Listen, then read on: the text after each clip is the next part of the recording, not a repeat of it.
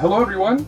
Welcome to another episode of The Sip. I am your host, Connor Bland, and this week we are going to be giving you guys some holiday travel tips because I'm sure, like most of you, including myself, you are getting ready to head somewhere for the holidays, and you might need a few tips from some experienced travelers like ourselves. So we hope that you guys will stay tuned and join us. Welcome, OG3, for yet another incredible episode of The Sip. I have Lydia and Jeff here in case you don't know who the OG3 are. Hello. And we are full on into the season of the holidays, and travel is a big part of that for a lot of us. I know for my family in particular, we always travel for either Thanksgiving or Christmas, and this year it's Christmas. So from a few people who have done some international travel as well as a lot of local travel, I thought it would be cool for us to give some tips as far as it goes with holiday travel when it gets to be really crazy in the airport or on the roads or wherever. So I thought it would be great if we started out with the most experienced traveler of all of us, which would be Mr. Jeff Bosel, everybody. All right. Hey, so I don't care if you're holiday traveling or just traveling, but here's a tip that will save you if you haven't figured this out already. In your carry-on, whatever you carry onto the airplane with you, always pack some kind of clothes change. Okay. And something to eat. Brilliant. For two reasons. One is, of course, you never know for sure that your bags are going to make it with you to wherever you're going. There's a story about one of my mom's bags. I have to tell this really short story. Go for it. Okay, so my mom and dad traveled a lot when they were missionaries, so they did their travel thing. And my mom would always pack their clothes together. So they'd take like 2 or 3 suitcases or whatever. Back then you could take almost as much as you wanted. But anyway, and she'd always mix up all the clothes. And my dad just hated it. It was like, why? Why are your clothes in my suitcase? Those kind of things. So finally, one trip, he finally gets her to just pack her clothes in her suitcase, his clothes in his suitcase. They were coming to Guatemala to see us. And and my mom's suitcase was never, ever found. Got there.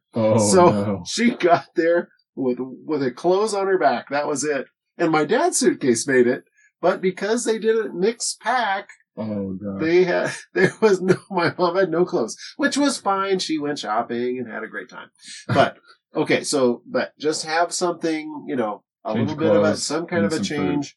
And then some food, because you never know when there's going to be a mechanical or some kind of thing where you're just sitting on the tarmac and they don't let you get off the airplane. And, sometimes they serve some food, but sometimes they don't. Yeah. So it's always good to have a little something to eat. Mm-hmm. Those are two little things. And then my last thing, I'm sure talk more. But sure. One of my last things is there's a phrase, time to spare, go by air. Mm-hmm. That's kind of a real thing, but my advice is you've got to as much as possible, and to the extent possible for you have to release that arrival time, because as soon as you lock that in your mind, we have to get there at this time.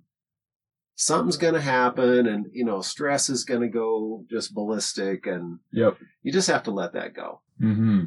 Yeah.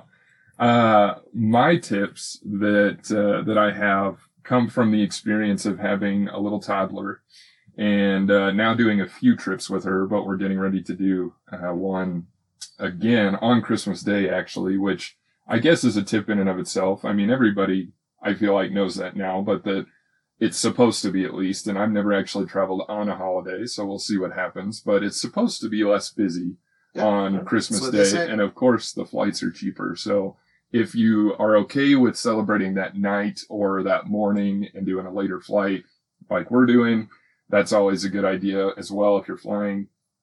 A big thing with toddlers that I have come to realize is that you have to shut out the looks and understand the angry stares that you get from everybody on a plane whenever they realize that they're sitting next to you with a toddler. Because that was the hardest thing for us and Riley, my daughter, is a really great traveler, but there was one flight when we were coming back from from San Diego, actually. And we ended up, for some reason, we got put on another flight that went through Oakland and then back to Denver, which was awful in and of itself. So there was that. And then it was too windy as we were coming over the Rockies for us to land in Denver. So we ended up getting pushed over to Cheyenne, Wyoming. So we had to divert up there, land, and refuel and stuff, which of course they say takes 15 minutes. It doesn't. And there are many things that you can do to entertain your child. One that we did was reading her the safety guide over and over again because she was like, ooh, people with no faces. So we broke that out, did that. There's Sky Mall magazine, and you can tear that up because nobody reads them anyway. So I always read Sky Mall. Oh, all right, never mind. So, so sorry if you get one with a page ripped out, it might be from Riley. So it's definitely keeping your sanity by not allowing other people to get to you whenever, especially whenever you sit down first and your child's doing great and they still give you that angry look like, why did you choose to sit next to me? But it's also a benefit because if the flight isn't completely full, I can almost guarantee you that nobody is going to want to sit in that middle seat because Kirsten and I picked the aisle and window.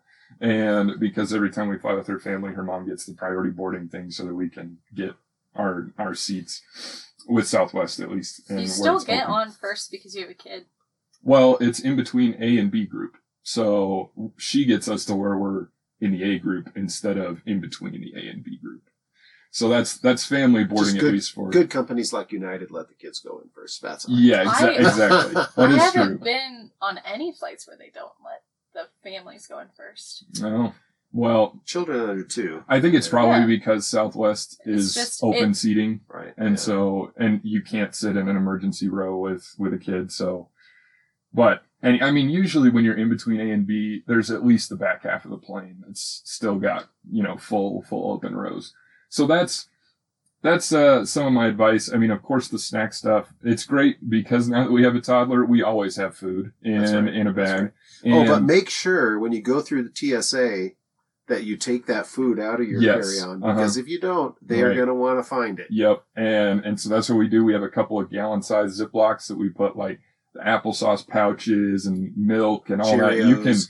I actually thought there was a flight that we came back from where we had a whole bottle of milk in there. And I thought they were going to make me throw it away. And it was funny because I was the one tasked with the diaper bag and Kirsten was taking care of Riley. So they're over getting shoes and belts back on and stuff. And I'm there at the line and they're like, whose bag is this? I'm like, it's mine. And she pulls out the bottle and she's like, who's this for? And I'm like, for my child? And she's like, what child? And I was like, oh gosh. And had to look all around the benches after security and over there. And she was like, can you call him over here? And so I had to call them over and be like, yes, this is my daughter. This is my wife. This is her ID. Here's her birth certificate. And they were like, okay. And so it is kind of a pain in the butt, but that's because I didn't take it out, when I was supposed to. So those are a couple of good travel tips. Of course, being there early when you have a toddler or whenever. We have traveled, with our toddler, not thinking we had a toddler before, and it was sprinting through the airport. So always, we give ourselves an hour. I'm fine with waiting at the terminal for an hour because I would just rather not have the undue stress. And so, and depending on how old your child is, tablet is helpful, which we didn't have, of course, when we were little. But we have a little game that's that it has all these balloons pop up and they can pop them, and Riley will do that for way too long. But I mean, and it depends on how you feel about screen time and stuff like that. Right. But when you're traveling, Screen time is better than the trip's going to be significantly long of some length. Yeah. That tablet is a lifesaver, both for parents and for maybe people sitting around them if you're in an airplane. Oh, there was one other thing, sorry, that I wanted to mention, because this is what my brother and my sister-in-law do with their... no time for you. Sorry. No. There will be. I'm sorry. There was one thing that was actually really great so my niece, she's just about to turn 2. And there was a little game that they made for her that was brilliant, I thought, because they took plastic straws and they cut them up into little pieces and then had a dried out empty like water bottle. And so they could store them all in there and then they dump them out on the tray table and then she just puts them back in. And that was something that entertained Savannah without screen time for hours. So anyway. Yeah, I think that does depend on the child because I know a lot of kids who go, okay, great, you just dumped out straws. Like, that's fair. That's fair. Stick in eye. Right. Or chew on it. Yeah. Throw it at the person in front of me. Exactly. Yes. I think one of my travel tips, I don't like to check luggage if I don't have to. Yeah. I usually fly super cheapy flights, but also, like, I've been to Thailand with just a backpack before, and I love knowing that what happened to your mom will never happen to me. Everything is with me. Yep. But if you can't do that, which doesn't always happen, especially during the holidays, because you're transporting bigger clothes, usually, because it's winter, or presents, so you have to have more room. Always keep a toothbrush with you. Same with, just because you never know how long you'll be in an airport, and one of the only ways to feel clean without actually showering, washing your face, doing everything, is to brush your teeth. And so... Yeah, cool. That is true. And you never know when you're going to meet that Mr. Right, Mrs. Right. You got to have unless fresh you're breath. married. That's if you're married, then, you know. In which case, you should brush your teeth for them anyway. Exactly. Because, you know, how much you love them and everything. Yeah, and I think we haven't done a lot of holiday travel flying-wise. I've done tons of Christmassy road trips to Iowa, because that's where my mom's family is. Tons of those. And then, I mean, road trips, we've done them so much that they're like second nature to me. It doesn't bother me. There's a lot of people who can't be in a car for 2 hours or 3 hours. They're like, oh, this is too much. And that's like 3 hours is nothing. No. You don't even started yet. Yeah. No. And car rides are much easier than flights because you can get out, and if you need to eat and stretch your legs, you can do that. But I think some things that we had down that were super pro, like once we got to pro level, granted all of us kids were older, but my parents would leave at like 3 a.m, so most of us would still be asleep for hours. So they get a good chunk of driving in for hours and hours. And then when we'd wake up, my mom always made cinnamon rolls. Nice. The night before. And so we would have cinnamon rolls when we woke up, so we didn't have to stop for breakfast. And then we would stop at rest stops and gas stations, but she would also pack a lot of snacks. So we would hardly ever stop for lunch. Like, right. Sandwich stuff. And snacky stuff, usually you don't want to sit and eat a full meal in a car. So, like, snacks are perfect. So, yeah, we would maybe only stop for gas, like, near the end of it. We'd never, like, stop to stretch or anything. Yeah, there's something about, usually dads are the ones that get into that. You know, you sit in your car seat, and all of a sudden that timetable, we're going to be here by then, here by then, here by then. We're going to arrive by that time. Yeah. You know, and if I go 5 miles an hour faster, we're going to cut off 35 seconds. You know, I mean, I am that guy. That's the way we are. Speeding ticket worth it if you're a 10 over and you get there in 2 hours less. Speeding ticket is never worth it. Because you guys sit by the side of the road for that time. You waste that time and money. Maybe 10, 15 minutes. And if you just say, yes, officer, I'm speeding. Please give me the ticket. I gotta go. Because they now have the print thing, so they just stand right there and they type it. I'm like, thank you, officer.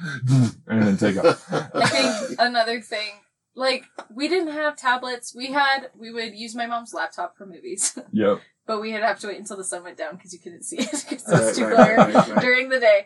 And so we would watch one movie maybe near the end, and we listened to Focus has radio dramas, which are, and that's why I think I love podcasts and everything, is like just listening to audio is such a passive way to like let time pass. you don't have to focus on the fact like, oh, it's been 5 minutes, but it feels like 2 hours. Like, yeah. Especially going through Kansas. Well, and Nebraska. And So, yeah, it's not a pretty trip to Iowa. Yeah. Especially during the winter. But those were always, like, the things. Even still, like, and podcasts on a plane are perfect. It makes it go by a lot quicker. And Yeah, and now I mean, at least with Southwest too, and I think United does this as well, or a bunch of them do, where it's free to, as long as you have their app downloaded, you can watch movies or whatever on your phone. Yeah, so those are good pastimes. One last thought on car rides, because we did that a lot too. I mean, I grew up missionary parents. We travel all over the United States and everything. But when my wife and I, when we were trying to get places, we had kids, little kids, the timing of the whole thing was, we actually thought through how is this going to work best? So we would leave like 2 p.m. That was kind of our goal. Leave 2 p.m. so we could go, and this is if you're going to go like 19 hours or something. Yeah. So the 2 p.m. and we'd go like, till 5 or 6, as long as the kids could kind of handle it. Because usually at the beginning, you're kind of in a better mood, Yeah. And so then we'd stop for dinner. We'd all get out and we'd go to some, McDonald's or whatever. And then we'd get back in the car and we'd drive and by, you're driving, you're not really doing a whole lot. A couple hours, 2 to 3 hours later, the kids would fall asleep. And then we would just book it, through the night with us switching back and forth driving. Usually we'd read a book or listen to a book on tape. Back in the old days, you just read.